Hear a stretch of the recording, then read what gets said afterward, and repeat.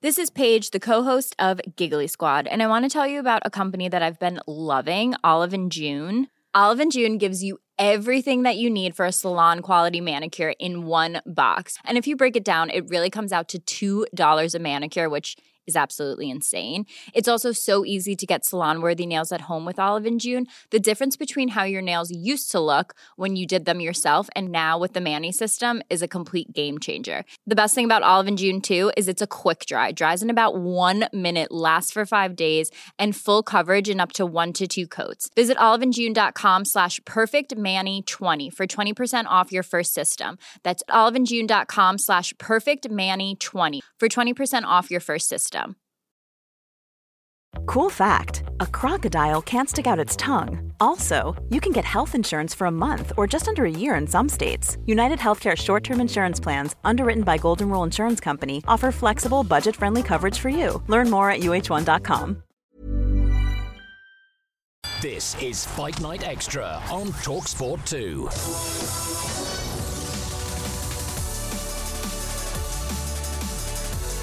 Good afternoon. If you love your boxing and MMA, this is the show for you. Find It Extra with myself, Adi Oladipo, and the great Gareth A. Davis. Today, myself and Gareth will unpack a thrilling and quite shocking night in Riyadh as Tyson Fury, the lineal heavyweight champion of the world, scraped past Francis Ngannou, a man making his professional boxing debut at the age of 37. We'll discuss what the result means for both men. Fury does look set to fight Alexander Usyk, but nobody seems to know when anymore. Meanwhile, Francis Ngannou has reportedly been given a ranking in the WBC top 10 heavyweight. It's ridiculous. Is he now in line for another mega fight? I think so. We'll also look at some of the other action on this coming weekend. Joe Cordina defending his IBF super featherweight title against Edward Vazquez. Look, loads to go through as always. This is Fight Night Extra on TalkSport 2.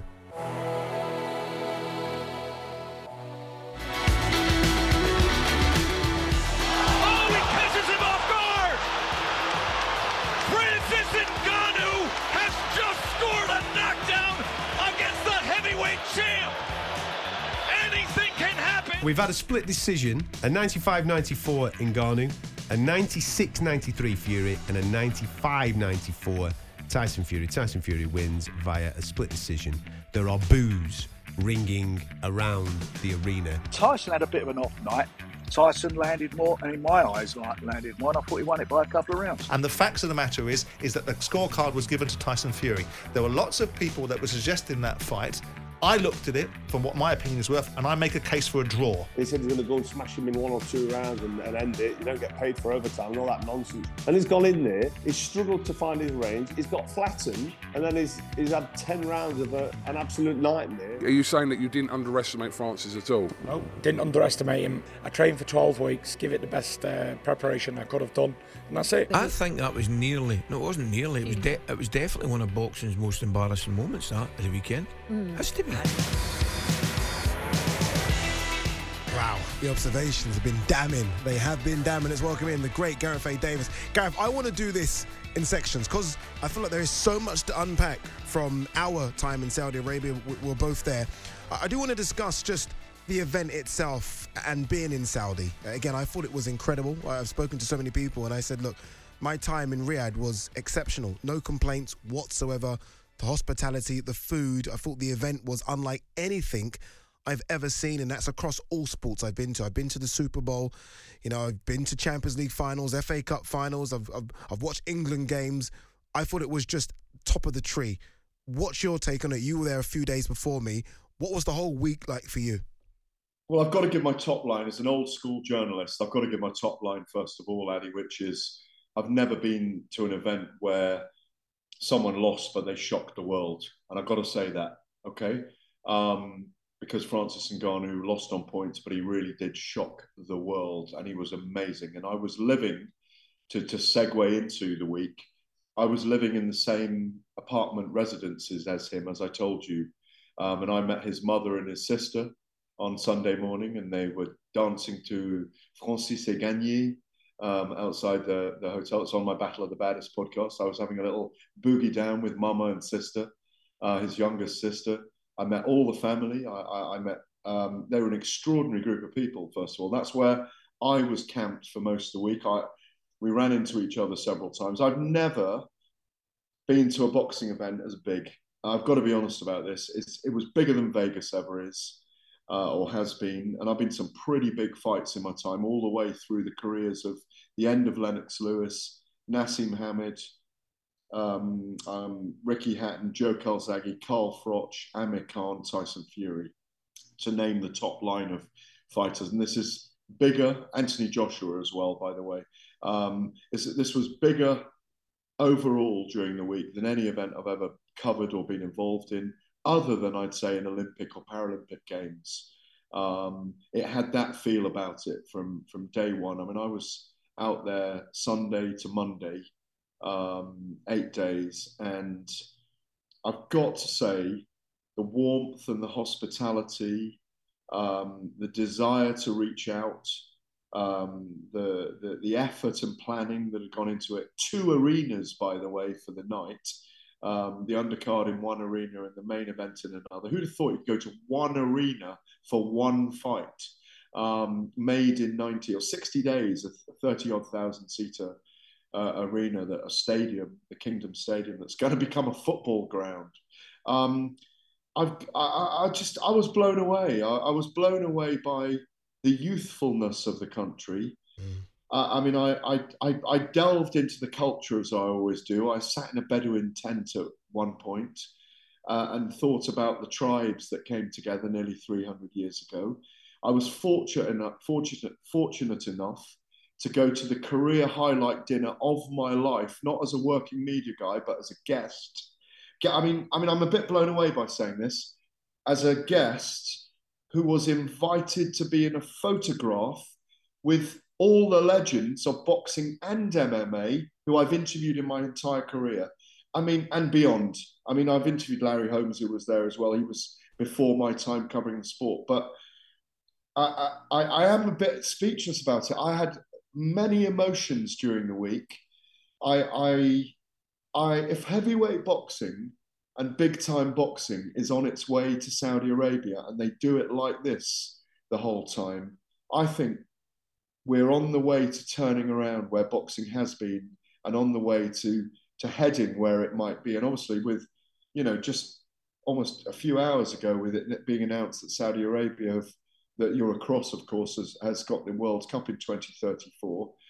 If we've got boxing there for the next 10 years as well as this grows, oh my word, Mr. Addy Oladipo, I do not mind going there 5 or 6 times a year, like I used to Vegas, for the very big events. I don't know what your take on is that. No, I'm so happy you're saying this, and some people might be listening thinking, calm down, Addy, calm down, Gareth. No, we won't calm down, because it was that good. It was that sensational. I mean, really I'm walking around, and Sugar Ray Leonard's to my left, and Conor McGregor's to my right, and Israel Adesanya, and I'm seeing footballers, superstar R9, Ronaldo. Like every single thing that they had fought had come together. It's almost like someone had watched the best of every single event for the last 15 years and said, we'll take that, and make it our own Super Bowl event. And I'm with you. If there's events there 4 or 5 times a year, I'm living there. I'm moving over there and I'm staying there and I'm doing the events because it was the greatest thing I've ever experienced ever. Like I never thought the 2-ring thing would work. When I heard about it, I was like, this is silly. But it worked. It almost worked. Okay, that's the undercard. That's that done. Let's move on now to the main event. And when the ring came from the ground, I was like, okay, this is just ridiculous now. This is now. It was Rocky IV-esque when Dolph Lundgren was waiting in the ring for Apollo Creed. It was like that. Absolutely. I mean, I've experienced the cage being a ring at Bellator before with to the strains of Wagner. And that's extraordinary. But this was just unreal. Well, I mean, 2 other personal highlights of the week, by the way. And one was a bit of a faux pas by me. In the hotel over lunch one day, I met these 2 chaps. I was chatting to them. And they were from Spain. And I was chatting away and having a great time. And they said they were fight fans. They'd been invited out by the Saudi Arabians, the General Entertainment Authority, by His Excellency Turki Al-Sheikh. And so, I said to this guy in the end, this Spanish chap, I said, what do you do? He said, oh, I used to play football. And I said, oh, who for? And he said, oh, Real Madrid with David Beckham. And I said, oh, what's your name? He said, Guti. And Guti. I didn't know who Guti was, to be honest. That's how crazy it is. That's how many stars were there. No, but we became mates and we exchanged numbers and followed each other on Instagram. He was such a good guy. And I said, I'm really sorry I didn't know who you were. And he said, it's fine, it did me a favour because most people know who I am because obviously he was in that Galacticos team with Ronaldo and Zidane and all those guys. And another one, I had the privilege of going to dinner with Mike Tyson and his family, and sitting with his son Amir Tyson, who's a fantastic young man. And I had two, I've got to say, utterly memorable conversations with Mike Tyson. One at the gala dinner and one over dinner, and I'll never forget them. And he's an inspirational person, Mike Tyson, and someone we need to treasure and look after from our sport because his story of transformation is one of the greatest on earth. Think about it, how wild he was as a man, as a fighter, and what he's become. And I thought he was incredibly magnanimous on the day that John Fury took to him at the press conference. And I think he made some interesting and intriguing input into Francis Ngannou's camp. And some of the credit, obviously Dewey Cooper, the main trainer, John Bomber, deserve huge credit for Ngannou's achievements against Fury. But also Mike Tyson, I think, gave him a lot of self-belief. Chatting to Mike was another career highlight because, as you just said, Eddie, they managed to amass an Olympic Games for a heavyweight fight. And they brought together, one day I couldn't get a lift. After the weigh-ins, I couldn't get a lift because you had to get into the compound where it was. It wasn't open to the public. It was like an Olympic Games, the pass. And I jumped in a car with Randy Couture, Chuck Liddell, and Junior Dos Santos, and Randy's wife. And obviously I know all of them and I've interviewed them and worked with them before. But it was just so amazing to sit in a car with them and just chat for half an hour on our way back out of there. It just went on and on and on. And that's just stuff in the periphery. And I'm not talking about going out and enjoying shisha and talking to the general public and going to corner stores and people asking why you were there and who you were and you were so welcome. I could go on and on and on. No, I fully understand. And that's why I knew this was going to be a proper debrief because there is so much to unpack from what was an amazing week out there. Amir Tyson was actually on the broadcast with me for DAZN. We did the worldwide rights, and just it was funny because I kept on bothering him and telling him your dad's the most famous man on planet Earth. And even he spoke about the story of sort of his dad then and his dad now. And it's intriguing, actually. You look at the three faces that made up this main event. So you have got Mike Tyson, you've got Francis Ngannou, and you've got Tyson Fury. And you think of all their stories and how they've all overcome so much. Ngannou, who was homeless 10 years ago. Tyson Fury, we know about the suicide issue and depression and drugs. And we will know Mike Tyson, again, honestly, if you were to have told me 20 years ago that Mike Tyson would be alive today, I would have said you're crazy because he was spiraling out of control. And look at them all now. And it's just such a success story. And it kind of goes to the broader success of Saudi now. And look, there'll still be some people that, and rightly so, will question events going to Saudi, but they're trying to change the image of it. And I think me and you are lucky that we see the change happening and we're fortunate enough to be working in the change as well. All right, you're listening to Fight Night Extra on TalkSport 2. Still to come, we are going to talk about what next for Francis Ngannou, who's a former UFC champ set for a run in boxing, I think he is. And we'll discuss a title defence for Joe Cordina this weekend too. But obviously up next, we're going to talk about the Gypsy King, Tyson Fury. What caused him to miss fire on Saturday night? And now, because of that, when we'll see him in the ring against Alexander Usyk. Tyson Fury saying in an interview, saying, see you next year, guys, have a great Christmas, etc., etc. Well, if you remember in the build-up, Tyson Fury was saying, listen, Alexander Usyk, we've signed the contracts, December the 23rd. If you don't fight on December the 23rd, I'll see you in court. What happens now? If the fight is going to happen during Riyadh season, as Frank has regularly said, it doesn't really matter that we get stuck up on dates. And that'll be a different fight because Tyson knows Usyk. There's plenty of footage of Usyk, and Usyk was ringside. And he may have thought he's seen some chinks in Tyson's armour that he can exploit. Well, it's not something that we agreed for, but if he's really injured, What can we do? It's a huge blow for that fight because obviously everyone says, well, Francis Ngannou should get his rematch. So let's just get this straight. In April, when all the negotiations were going on and we're talking about 70-30 splits and rematch clauses, this, that and the other, when there wasn't a big bag of money on the table, we get social media roadblocks and we don't get a fight. However, now, when there's a big bag of dough on the table, we get social media silence and the fight ends up getting made. It is what it is, and that fight will take place. Yeah, well, let's hope it takes place. Still not convinced it will take place anytime soon. But look, I mean, Alexander Usyk was in the ring. Although I will say this though, and this is like knowledge that's out there. Tyson Fury didn't want him in the ring, by the way. That's a fact. Alexander Usyk got in the ring. I think it was His Royal Highness that said get in the ring. He got in the ring. Before we unpack all that, Gareth, Tyson Fury's performance on the night, what did you make of it? I mean, I think me and you both have Tyson Fury winning the fight by a couple of rounds, but what did you make of the performance of Tyson Fury in there against a novice boxer in Ngannou? Yeah, well, I'll put the record straight. I had Fury by a round. He needed to win that last round for me to win it. There were some very close rounds now. On the eye test, if you weren't scoring it, I completely understand why people think Francis Ngannou won.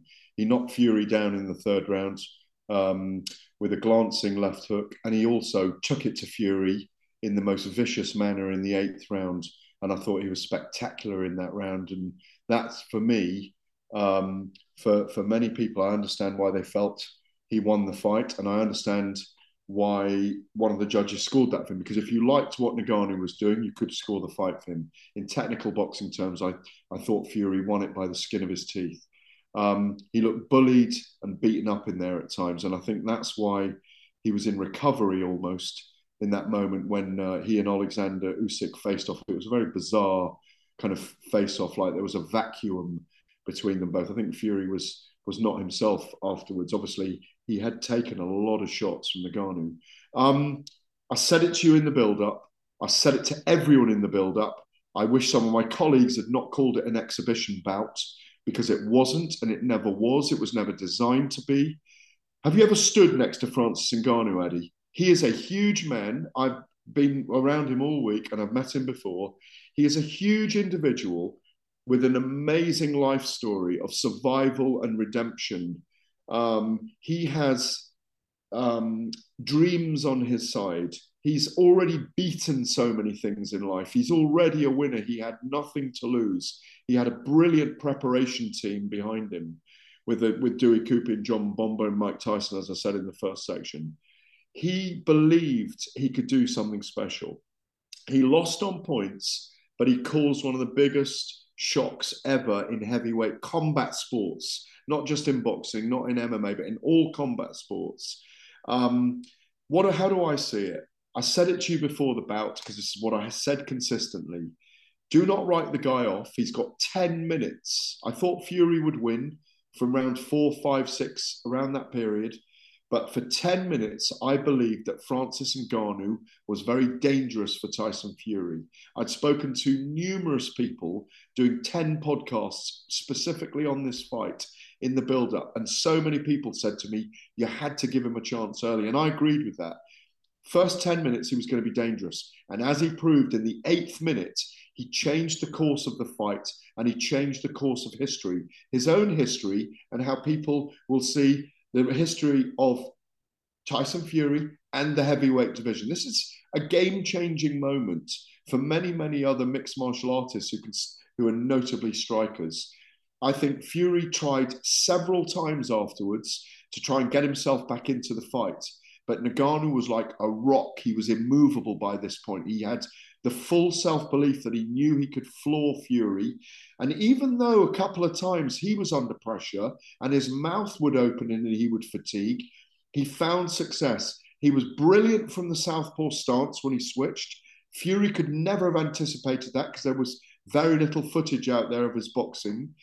They put out some clever viral stuff where he didn't look very good. And as Dewey Cooper told me, that very bad one was at the end of a 2-hour session that someone came in and finally recorded him and he was exhausted. Do you remember those really slow punches that made him look awful?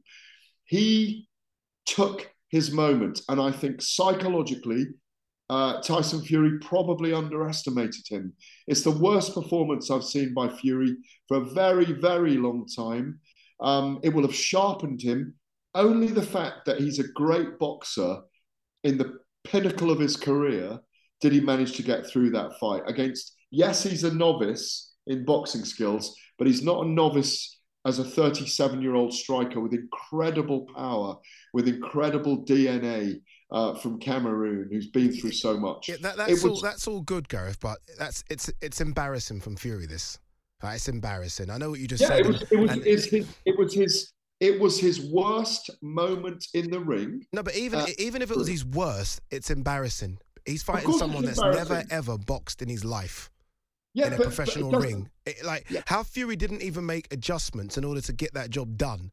I'm still astounded by it. Addy, hang on. The key is the fight changed course in the 8th minute. Someone knocks you down and shocks you, you're trying to get back. And every time he tried to get back, and Ngannou found a way. But you said he made a difference in the 8th minute. So that was the 3rd round. It was a 10-round fight. He's still got 7 rounds to do something. Yeah, but 7 rounds against someone that's never boxed before.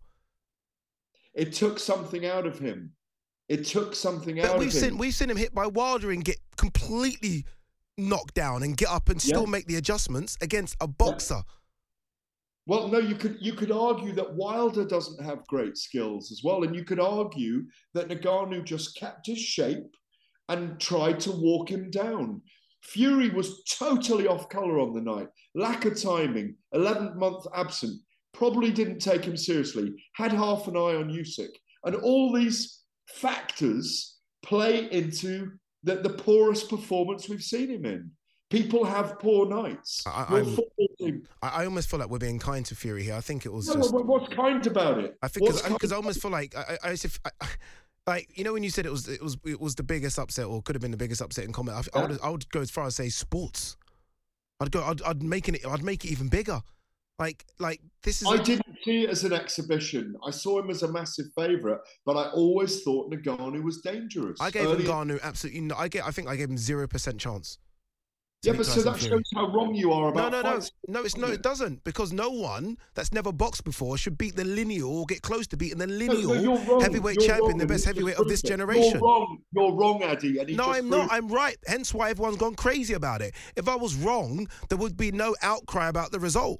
Everyone's gone mad, which suggests that it's right. Like, no one. If I was wrong, everyone would be like, see, I told you so, and it would be like, it wouldn't even trend. The fact that the world has gone crazy about this suggests that this wasn't supposed to happen. That's why it would have been the biggest upset that we've ever seen in combat sports. Do we not say to expect the unexpected in fight sports? No. Not boxer versus boxer, yes. No. Not someone from a completely different discipline to boxing. No, we don't. I thought Ngannou showed a lot of shape and a lot of skills in this fight, and he looked good in the southpaw stance as well. I could not believe how good he was in the southpaw stance. I can't believe how bad Fury was either on the night, but he was, and it's a fact. And people don't always perform. You know, it happened, and so it did prove that it wasn't a joke fight. It wasn't a carnival fight. Ngannou is a 6'5", 20-stone fighter, who always wanted to be a boxer. And he didn't outbox Fury, but he bullied him. He hit him. He hurt him. And Fury wasn't there on the night. And the fact he is a great boxer compared to Ngannou just got him through. It happened. It's a fight, you know, and that's what happened. Strange things happen in fights. And that is what happened on the night. How else can you explain it?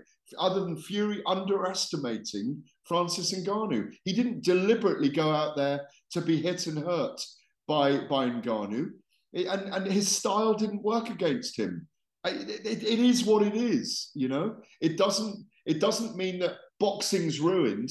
The story is even more magnificent in my view. And for me, if we want to say it now, I think there is a bit of a reason for Fury to recover, and you might not like this, and even prove it against Ngannou first before he fights Usyk. No, I agree. I said it on my YouTube channel today, actually. I said, look, although we saw Usyk and Fury square up in the ring, and again, you could clearly see that Fury wasn't really in the mind frame to do it, I said that Fury should want to right the wrong. Although we got the W, I think we all understand that there is a this cloud now over Fury's head where I think Fury should say, you know what, I want Ngannou next. That's kind of what I want to do. I want Ngannou next. But look, let's hear from Tyson Fury's promoter, Frank Warren. This is what he had to say when asked, will we see Fury versus Usyk next?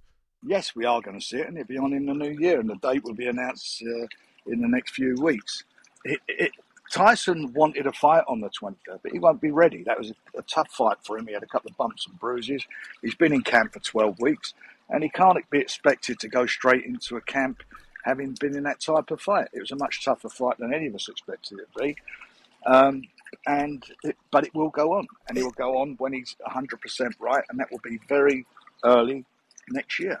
It was always going to be a risk, I think, and I said this, like Fury would have to have wiped the floor with Ngannou, have a couple of weeks off, then get straight back into camp, and it's a different type of camp for Alexander Usyk. But that we have to point to the fact that Fury did say 4 or 5 days before that fight, if Usyk doesn't fight on the 23rd of December, he's going to sue him because he signed a contract, and all of a sudden, Usyk's ready, and now it's Fury that won't be ready until sometime in the new year, Gareth. Yeah, so sorry, I just my hearing went for that very early bit of Frank Warren. He didn't say that Fury fight Ngannou next. It would be Usyk next, but in the new year. He did say it. Yes, correct. Yeah. Yeah. So because I saw Frank on the morning afterwards, and that concurs with what he was telling me at the time.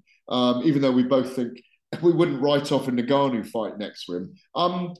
I was with Usyk on Sunday evening, and he was very disappointed for Tyson Fury, believe it or not. Because he does want that fight. He was totally prepared to do it on December the 23rd. He was very disappointed in the way Fury started that fight. He said, I didn't like the look of him. He said like a horse, like a prancing horse in there in those first 2 rounds. Why didn't he just go for Ngannou and put him under the cosh? Which is what Fury would do if they met again. He'd have to, frankly, and put it on him, and just make sure that he put him in his box and didn't allow him out of it. I don't see how you can sue someone if they're carrying injuries. Fury if he's got genuine injuries and it goes into January, I don't mind anyway, because a lot of us, I'd love to have done it on December the 23rd, don't get me wrong, and had the fight then. But if there are injuries and if there isn't the time to sell it, and you know yourself, when we were out there last week, anyone you asked when the fight was going to happen, we were being assured by so many people that, you know what, there's genuinely an appetite to do it on December the 23rd. But I suppose, 8 weeks between the two dates? Yeah. Well, if Fury can get well enough in that time, maybe we should do it December the 23rd, or they should do it December the 23rd. I still think it's a great date for it, because people were anticipating it. But I suspect, Daddy, it won't be till early January. If not, it has to be, because Ramadan comes in February, doesn't it? It does. What's the biggest pay-per-view fight here? So in terms of just numbers, so not what fighters are going to get paid, just in terms of eyeballs on the event, Fury Ngannou 2, Fury Usyk, or AJ Ngannou?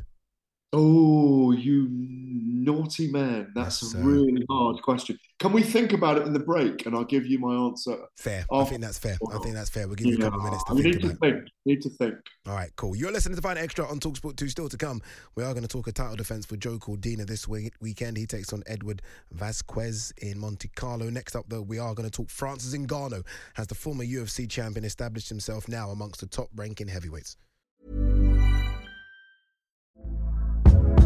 Hey there, it's Michelle Norris. I'm host of a podcast called Your Mama's Kitchen. When I travel, I'm usually looking for a way to find a taste of home when I'm not at home. And one of the things I love to do when I am at home is entertain. And Airbnb allows me to do that. When I was in California recently, I rented a house that had a great kitchen. And when we were sitting around the table, we were all thinking, we're in someone else's house. Someone could be in all of our homes as well.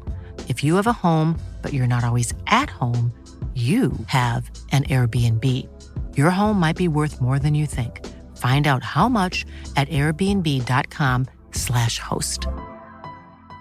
A lot can happen in 3 years, like a chatbot may be your new best friend. But what won't change? Needing health insurance. United Healthcare Tri-Term Medical Plans, underwritten by Golden Rule Insurance Company, offer flexible, budget-friendly coverage that lasts nearly 3 years in some states. Learn more at uh1.com. Burrow's furniture is built for the way you live. From ensuring easy assembly and disassembly to honoring highly requested new colors for their award-winning seating, they always have their customers in mind. Their modular seating is made out of durable materials to last and grow with you. And with Burrow, you always get fast, free shipping. Get up to 60% off during Burrow's Memorial Day sale at burrow.com/ACAST. That's burrow.com/ACAST.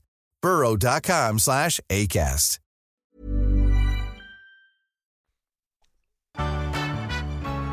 I was just thinking, for me, it's about how well Francis Ngannou done. That's all I'm thinking about. He just didn't get reckless. He maintained his composure all the way through, and I think that was quite unsettling for Francis. I wanted the victory. The proof wasn't just to come here and box and go home, was to win. That W is always sweet. I'd give him 1 or 2 more fights at a sort of top 10, top 15 level. Put him in there with someone like a Derek Chisora. Yeah. Or even or a Dillian White, that sort of level. And then have a crack at the big one. Francis Ngannou has got one opportunity at the big time of boxing. I personally think he's just announced himself. And I feel a bit for him, because for everyone saying, wow, you gained our respect, you did this. If he wins that fight, that goes down in the history of not just boxing, but sport. It's true. Well said there by Eddie Hearn. At the end there, you listen to Find Extra on TalkSport 2. Adi Oladipo, the great Gareth A. Davis. Let's continue to unpack what we witnessed in Saudi Arabia on the weekend. The true success story of this is obviously Francis Ngannou. I mean, it's not just the success story of where he's come from and what he's had to battle through life. It's the success story of going back and forth with Dana White and people laughing at him for not taking the contract on offer at the time. Him then gambling himself, saying, okay, no, I can get something. He got something on the weekend. It didn't quite go his way in the ring, but let's be honest, he is now the winner, really, because his next fight, I mean, he can just write a number down on the check. He's going to get paid, Gareth. He's not a lying to anyone. He hasn't got a contract with a broadcaster. He is literally up for grabs by anyone, and I think they're going to pay big money to see him in the ring against anyone next. Well, on Sunday night, I saw Francis as well. And you asked me which is the biggest pay-per-view, which is the biggest draw out of the 3 fights. Fury and Usyk next, Fury and Ngannou rematch. Yeah. Or Anthony Joshua and Ngannou. Oh, okay, go on. You've had time to think. What are you thinking? Well, I'm still mulling. I might. Yeah, still mulling. My cunning plan is to tell you after the next break. So, but the point you made, and which everyone makes, is here's what I think. If Fury and Usyk doesn't happen on December the 23rd, we could see Ngannou headline, couldn't we, against somebody, a Deontay Wilder or an Anthony Joshua? That could happen. No? Oh, absolutely. So if you want to put an event on December the 23rd, why not do that? I think Francis Ngannou against Deontay Wilder or Francis Ngannou against Anthony Joshua are mega events. And, obviously Eddie Hearn is now in the frame with Joshua. He's pushing him towards that direction. As you say, as all those commentators said, Ngannou's come into the limelight now. So the dust is settling on what the hell happened with Tyson Fury. And the magic dust is rising on what you do with Ngannou. True. He clearly, I think, installed at number 10 today by the World Boxing Council. Yeah, I think it is. I think that's, yeah. Was it a top 10 or top 15? It was either one of those two. I can't remember if it was a top 10. Top 10 or top 15. Wow, top 10. Jeez. Well, in a way, if you perform like that against the lineal heavyweight champion, and you prove something, in this day and age, that's what it's. We've always said this. It's the Wild West of boxing. I mean, one of my colleagues there was hinting that, God, give him a chance at the title if he wins another one. Yeah, because at the end of the day, he probably deserves it. I think, Derek Chisora against him would be an incredible fight, but I think Ngannou wins it. I'd put him even higher than that. I'd put him in with the, as I say, with even with Usyk, by the way. I don't want to say against Usyk because Usyk holds 3 of the belts and he deserves an undisputed title in my view.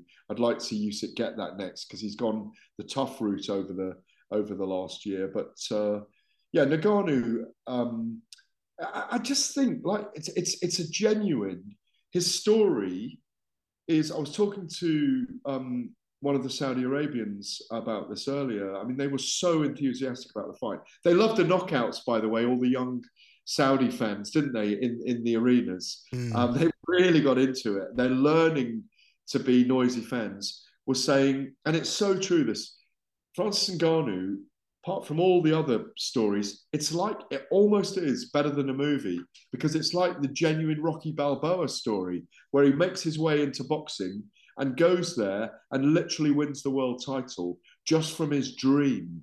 And that's where he sits right now. I mean, I don't have enough superlatives to actually say how great his achievement was on Saturday night, Eddie. No, it's an incredible one, because you also think, okay, maybe the magnitude of the event might just be a bit too big for him. I know he's had some big UFC fights, but I think he won the title against Stipe behind closed doors. I think it was during COVID, so he's not had that big, massive.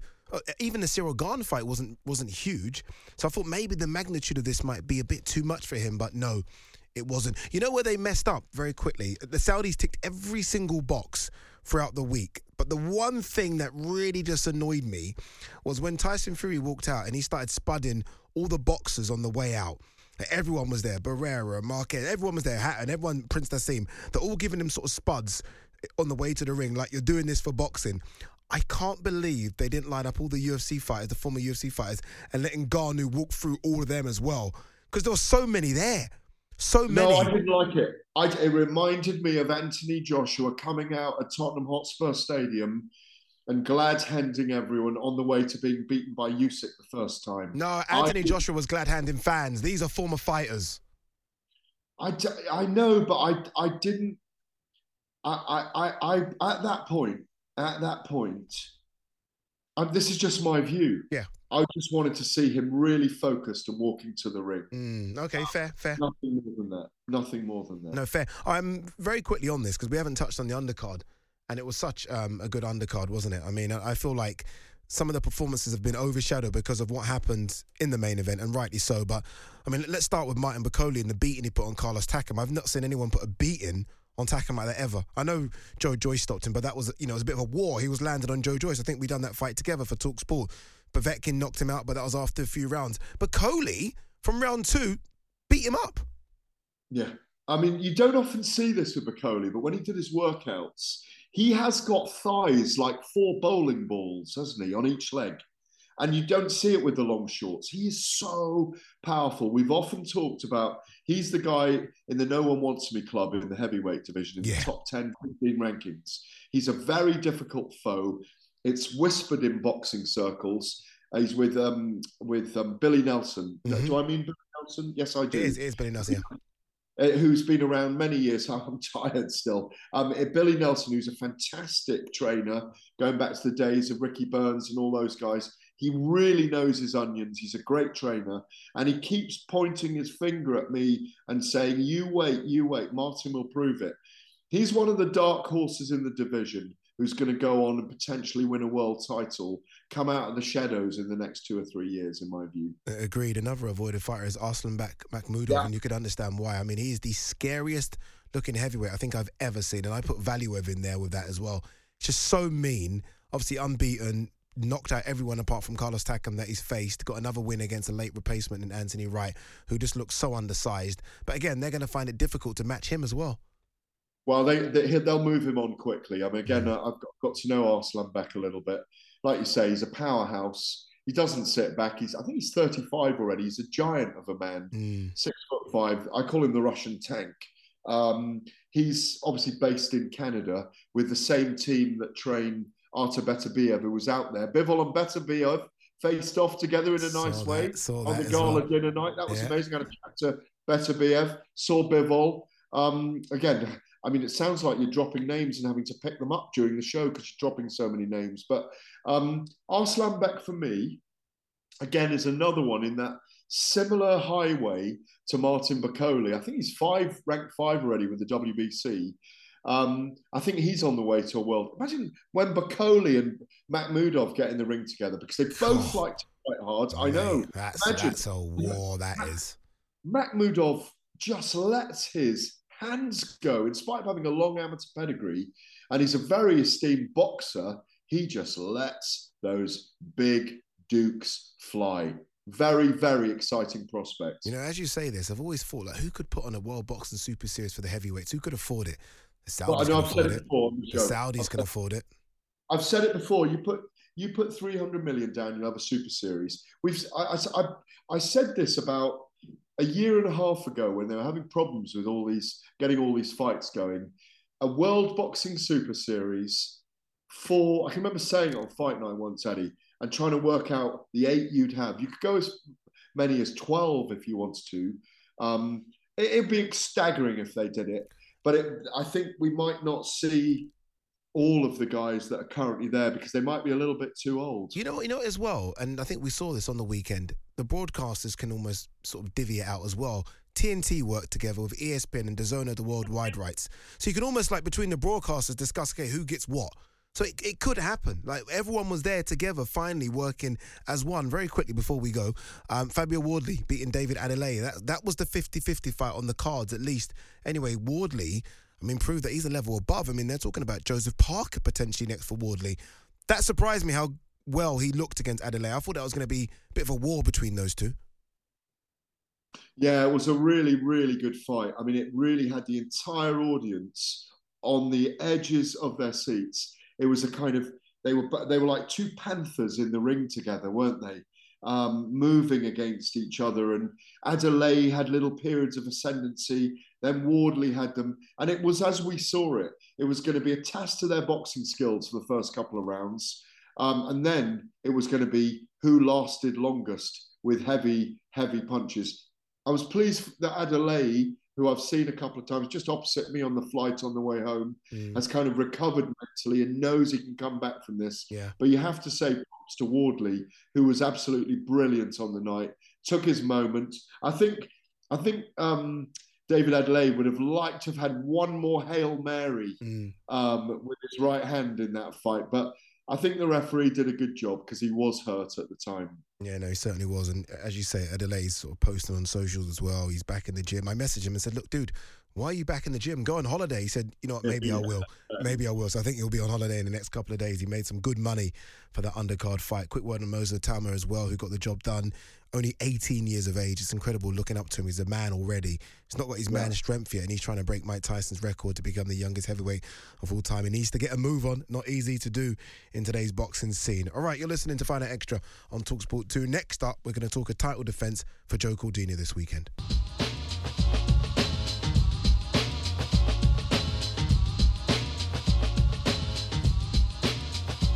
Good afternoon. You are listening to The Social on TalkSport 2. Andy Ladipo, Gareth Davis. Did I say The Social? Find it extra. Sorry. Find it extra on TalkSport 2. Andy Ladipo, the great Gareth Davis. Gareth, before we talk about Joe Cordina, obviously he takes on Vasquez this weekend, defending his IBF super featherweight strap. Quick word on Amanda Serrano. 12 rounds, 3 minutes. She ticked that box. Now, though, I think there's a bit of a problem now because she wants to fight all her fights like that, and everyone's saying no. There's Sky Nicholson who wants to fight. She said, no, I want 10-2s. But I think there almost needs to be a middle ground. And I think you kind of hit the nail on the head. I think you said 12-2s, didn't you? Yeah. Well, I do. I think, going up from 20 minutes to 24 minutes for women's championship boxing is probably, it's probably a judicious move, first of all, rather than go from 20 to 36 minutes, which almost doubles the length of the fight. I'm sure there are many, many women capable of doing that, but let's do it gradually rather than suddenly jump to 36 minutes. But I do think all women's championship fights should go to 12-2s now, which, men fight 10-3s, don't they? And 10-3s and then 12-3s for championship. So, yeah, I just think that's sensible. But, it's good that she's doing it. She's a groundbreaker. She's a pioneer. She's a pathfinder. And she's always going to push because she's one of those people with incredible life force, and she wants to be the person that's remembered for changing it. But I do think they should move slowly with it all. Yeah, no, agreed. And let's see what happens because I mean, one of the belts weren't up for grabs. That is a WBC belt who didn't want to sanction the fight because they're not very keen on the move yet as well. And I think 12-2s just seems to make sense. I don't know why you need to jump to 12-3s. Joe Cordino takes on Vasquez this weekend. Almost seems a bit of a downer now because of all the hype of what we saw last weekend. But it is a big fight for Joe. He's defending his IBF super featherweight title fight. The hope is, I guess, if he comes through this, it could be Lee Wood at the City Ground, or it could be Oshaki Foster, who looked good in Cancun against Rocky Hernandez. What do you make of Joe Cordino? I feel like there's a real superstar there that just, I don't know if it's that extra push or needs that superstar fight. I'm not quite sure what's missing, but there's something missing. I'm not quite sure what it is. Well, I mean, you're entitled to your view. I don't think there's anything missing at all. In terms of being a superstar? Well, no, I don't think there is anything missing. He just hasn't had that opportunity yet to grow. I mean, look, as long as he ignores the Ferraris, Lamborghinis, Bugattis and yachts and people with 150 grand in their pockets walking around in Monte Carlo this weekend, I think, he is going to do a job on Edwin Vasquez, in my view. But he needs these big nights. Yeah. He needs the glamour nights. I think a fight between him and Lee Wood is a really good idea. I think it's a really good matchup of styles. He's a terrific boxer.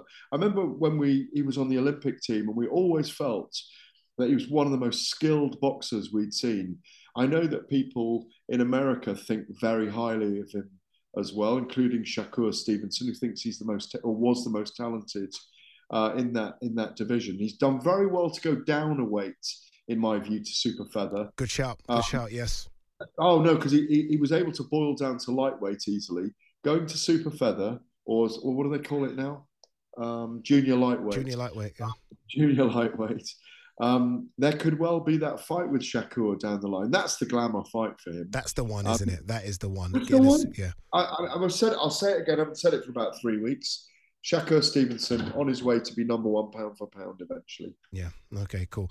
Gareth, as always, my man, appreciate it. Absolutely loved being around you in Saudi Arabia. It was fantastic. It really was. Hopefully we've got some more big fights coming that way very, very soon. Mom deserves the best, and there's no better place to shop for Mother's Day than Whole Foods Market. They're your destination for unbeatable savings, from premium gifts to show-stopping flowers and irresistible desserts. Start by saving 33% with Prime on all body care and candles. Then get a 15-stem bunch of tulips for just $9.99 each with Prime. Round out Mom's menu with festive rosé, irresistible berry chantilly cake, and more special treats. Come celebrate Mother's Day at Whole Foods Market. This message comes from BOF sponsor eBay. You'll know real when you get it. It'll say eBay Authenticity Guarantee. And you'll feel it. Maybe it's a head-turning handbag, a watch that says it all, jewelry that makes you look like the gem, or sneakers and streetwear so fresh every step feels fly. eBay gets it. So look for the blue check mark next to that thing you love. And be confident that every inch, stitch, sole, and logo is checked by experts. With eBay Authenticity Guarantee, you can trust that feeling of real is always in reach. Ensure your next purchase is the real deal. Visit eBay.com for terms.